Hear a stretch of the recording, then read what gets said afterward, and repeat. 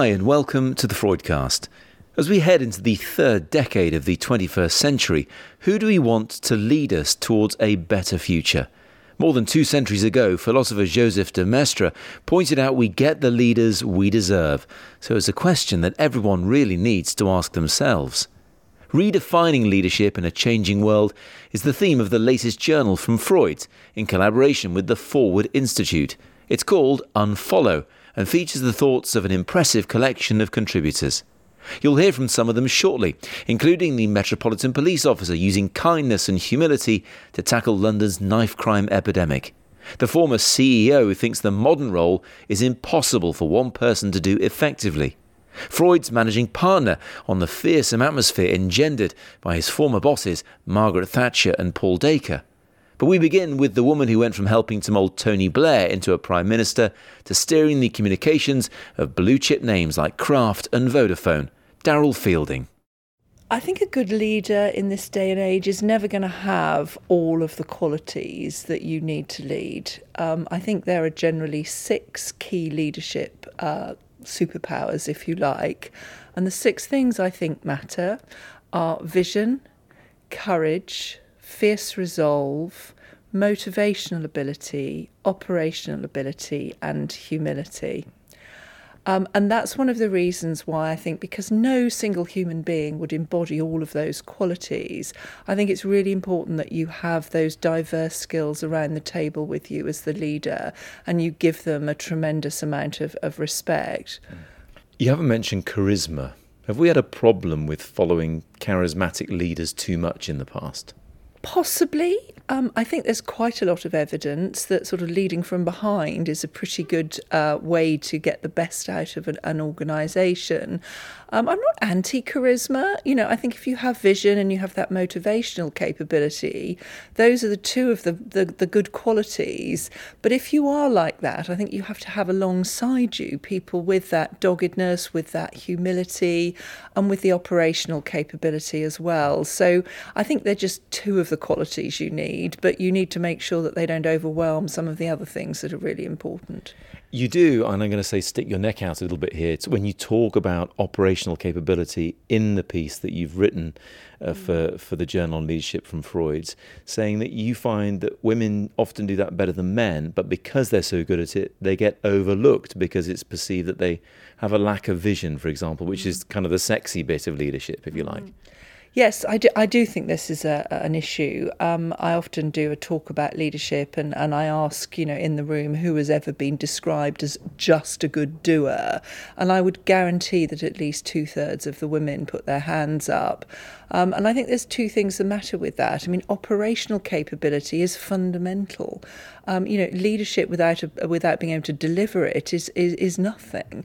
And often having that capability at the table can ensure that plan is delivered, with success as an outcome. I often talk about the absolute car crash that was the Antarctic expedition led by Scott. It was a total failure of operational capability, and people died, which rarely happens in most people's leadership experiences. But had they had that operational focus and that capability at the top table, I think the whole expedition would have been managed well and it would have been a success. And if you think about and you translate that into business life, if you have that combination of practical capability and vision, and there's equal respect for both of those, then you really will have an outstandingly effective organisation. When you have someone, to finish off, Daryl, at the head of that organisation who has those capabilities, do they then lead by example or lead by delegation, or is it a combination of both, showing they get their hands dirty and then telling people what to do? How should they be that leader? I think it's going to depend very much on the scale of the organisation. I think, connecting with everybody throughout the organisation and demonstrating that you're prepared to work hard, isn't quite the same thing as, working in the shop for a day or something like that. I think it does really depend on the organisation. But if you can encourage everybody in that organisation, to give of their best and to respect their skills, and to allow for, diverse inputs and ways of doing things, then I think you'll have an organisation that is really flying. Whether you are, a visionary leader or one that is very, very practical, you have to have both things present in the organisation, and how you structure that, I think, depends. I sort of rather think that the answer to almost every question in life is it depends. Not good for an interview, though. My name's Adi Adelika, and I'm a Chief Superintendent in the Metropolitan Police Force, and my day job really is the head of the Violent Crime Task Force. And in that day job, how do you view the idea of leadership, of, I suppose, changing people's behaviour when it comes to that kind of crime? So I start off by saying that people matter. So internally, my officers matter. Externally, the public that we serve matter. I'm a great believer that if we get people right, then everything else falls into place. So I start by talking about my officers first and foremost, the officers that work on behalf of the public, and just making sure that whatever we do, we deliver with humility, and because I believe humility wins hearts and minds. So if you tug at people's hearts and minds, you start to actually change how they think about things. And then on the other side as well is this: if my officers are showing a great deal of humility to the members of the public, and some who can be quite difficult, so in the area of violent crime, you start to be able to talk about intervention and prevention, which is what gets us away from just the enforcement piece all of the time. So I'm a great believer in people, understanding that what works for one person may not necessarily work for a great deal of people. Whatever intervention that's got to be delivered, it's got to be bespoke to people based on an understanding of people. So to sum it up, I think every leader should understand that people actually matter, regardless of what kind of work we're in. It applies to policing. I'm a great believer it applies to all walks of life. Adi, can I ask you, is humility, the importance of humility, something you've learned, something you experienced, or is it something you've always believed in since year dot? So it's something I've always believed in year dot. It just happens to my organisation subscribes to humility and professionalism and compassion.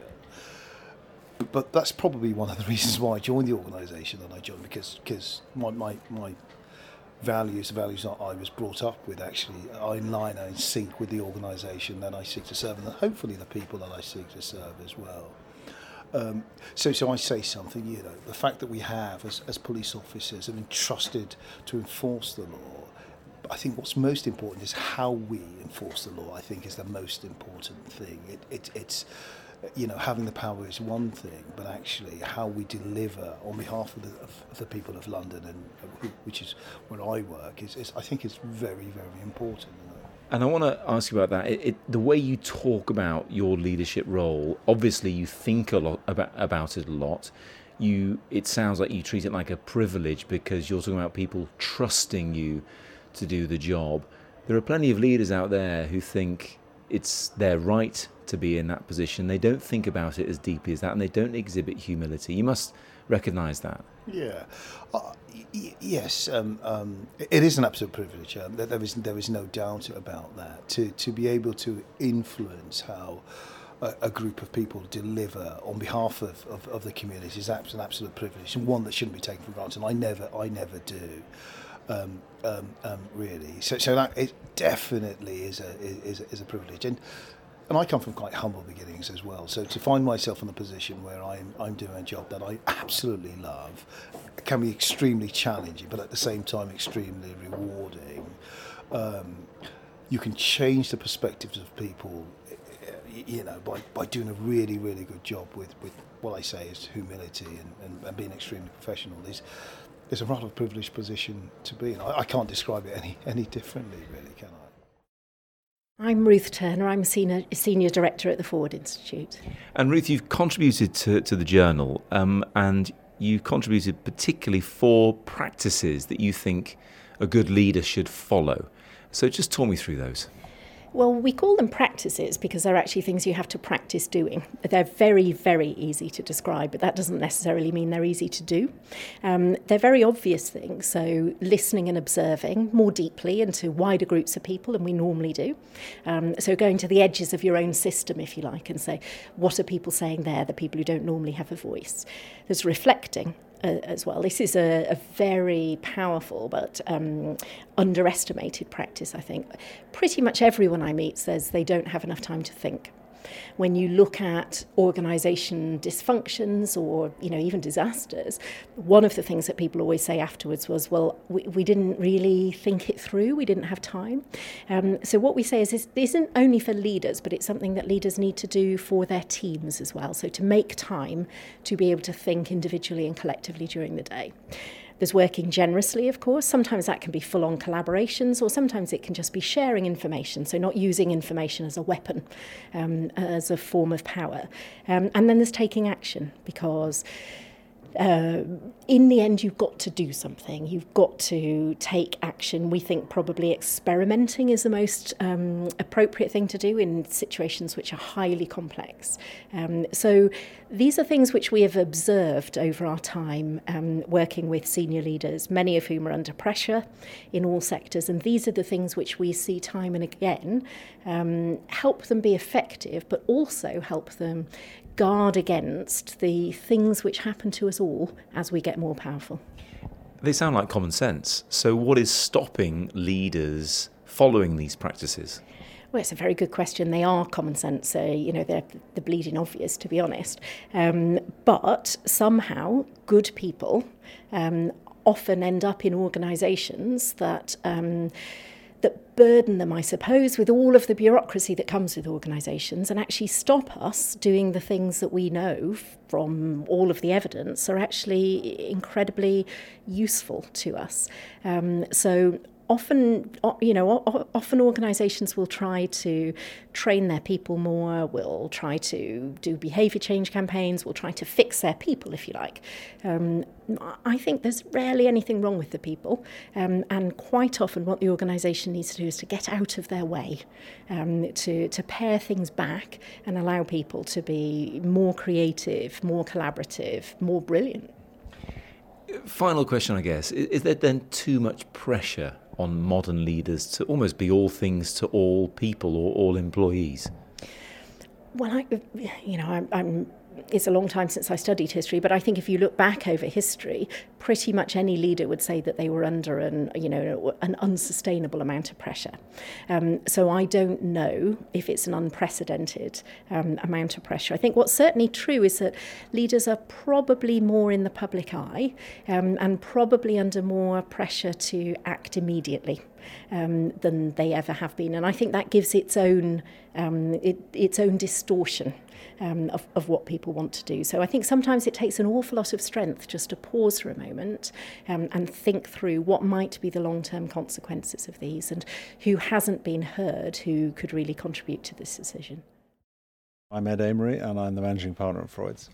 And you've worked for some interesting people in your time, Ed. I worked first of all for the Conservative Party, so that was in those days run by Margaret Thatcher because I'm very old, and then I worked for the Daily Mail, which was run by Paul Dacre, and both of them. The reason I decided to contribute to this journal was that it was all about, empathetic leadership, distributed leadership, how we're all kinder and more gentle.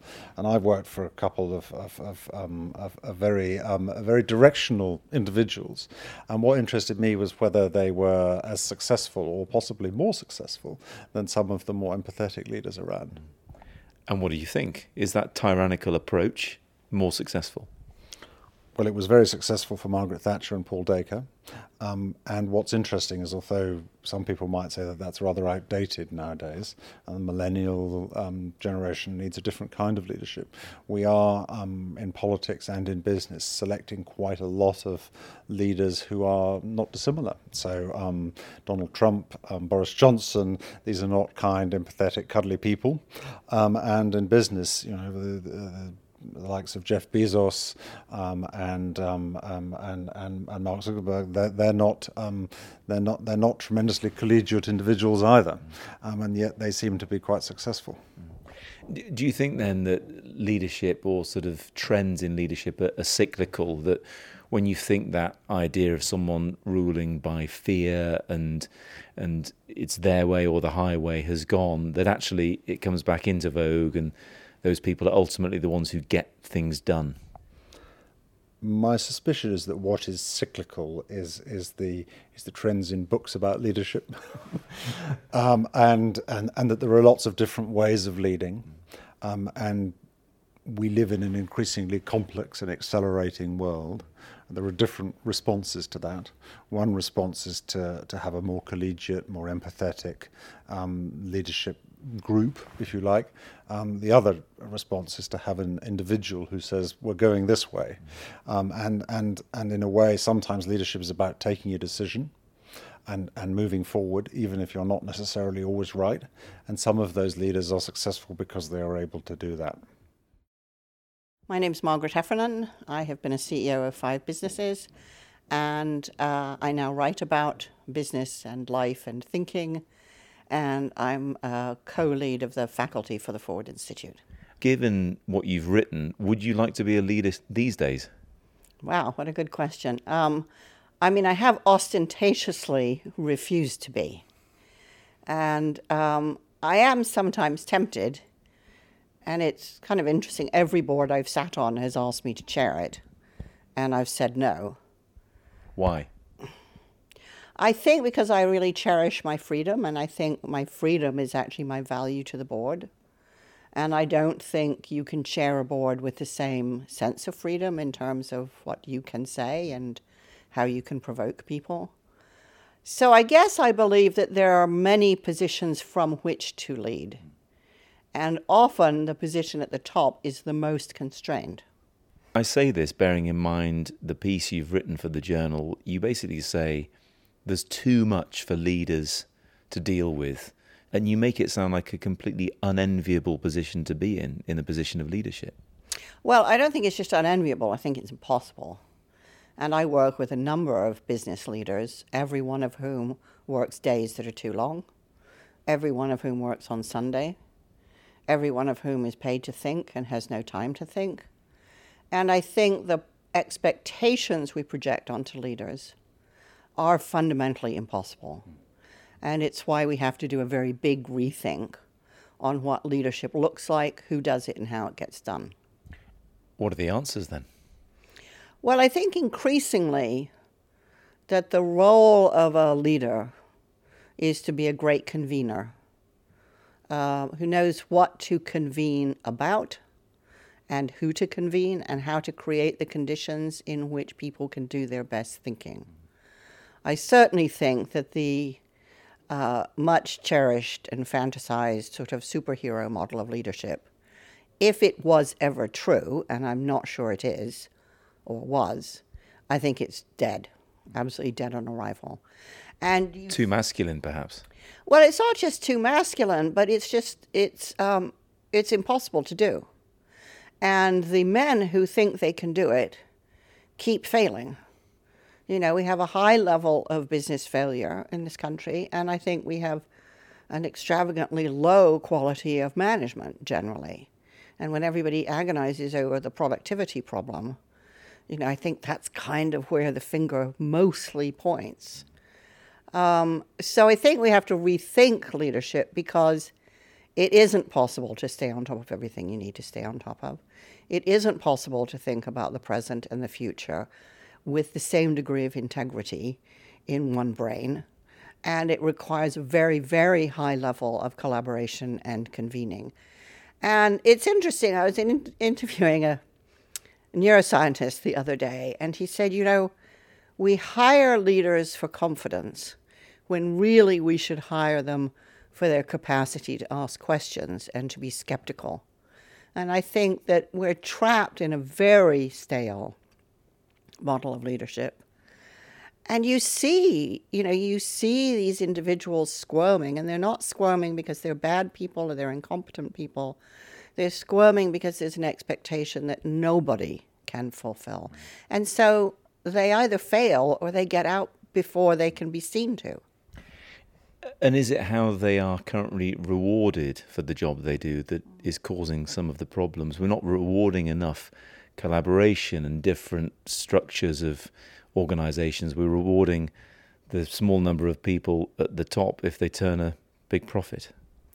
Yeah, and I think we have to think about reward in a very different way. I mean, we've got sucked into this behaviorist language as though the only things that motivate people are sticks or carrots. I'm not, I don't love my children because I'm going to be rewarded.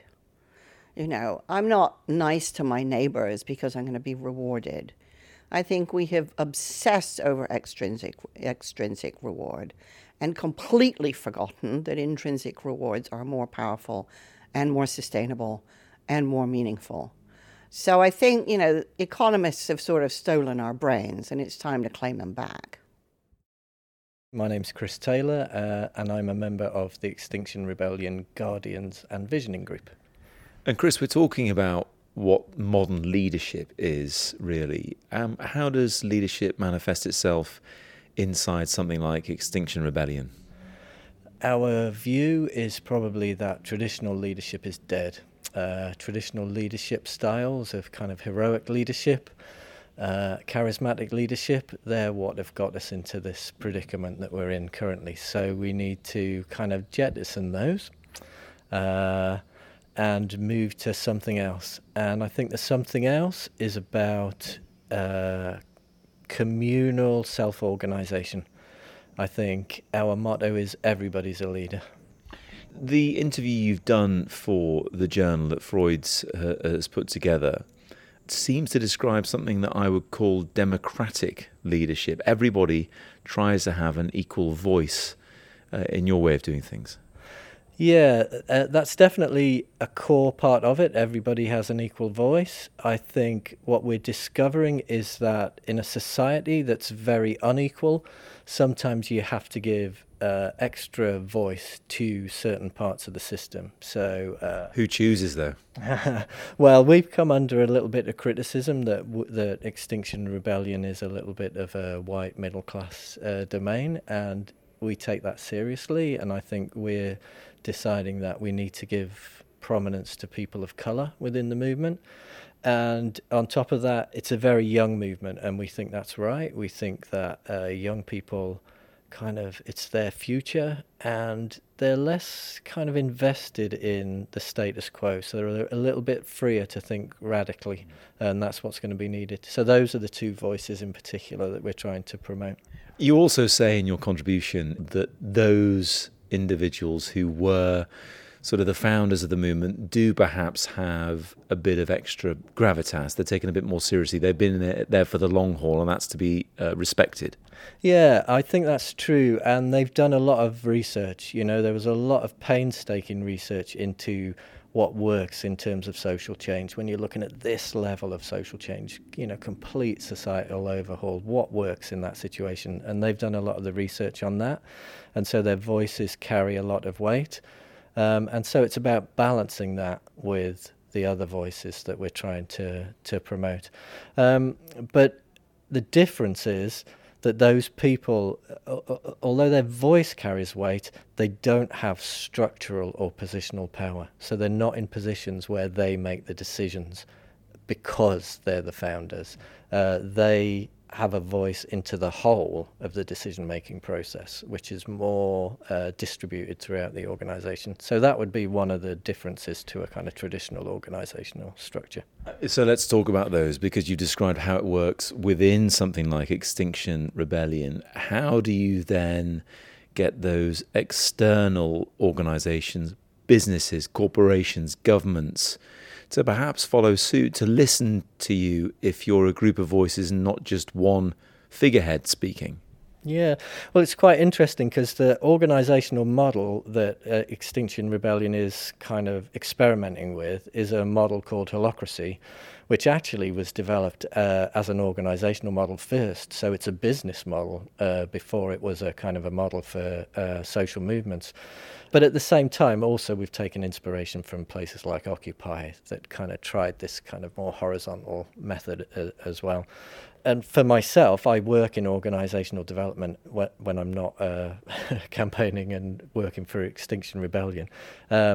So that's how I make a livelihood. And I'm seeing more and more organisations really interested in how do we distribute power, how do we make the best use of our people and find out what they can offer the organisation, how do we release the energy within the organisation. And I think all of that is fed by organisational structures that are more democratic, more peer-based, flatter, and that if you can promote self-organisation, I think if you can give people a very clear goal and a very clear set of rules, then people will self-organise incredibly efficiently and incredibly creatively.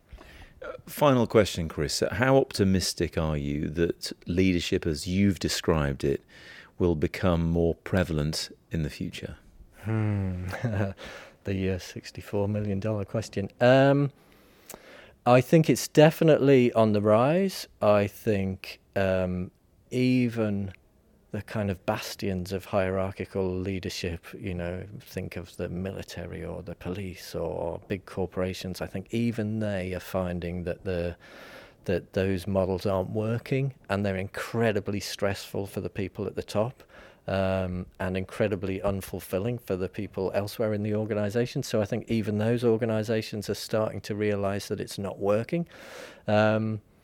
Whether the shift will happen fast enough to save the planet or to save kind of humanity from some kind of cataclysmic crisis, I think that's what only time will tell. That's the question of our age.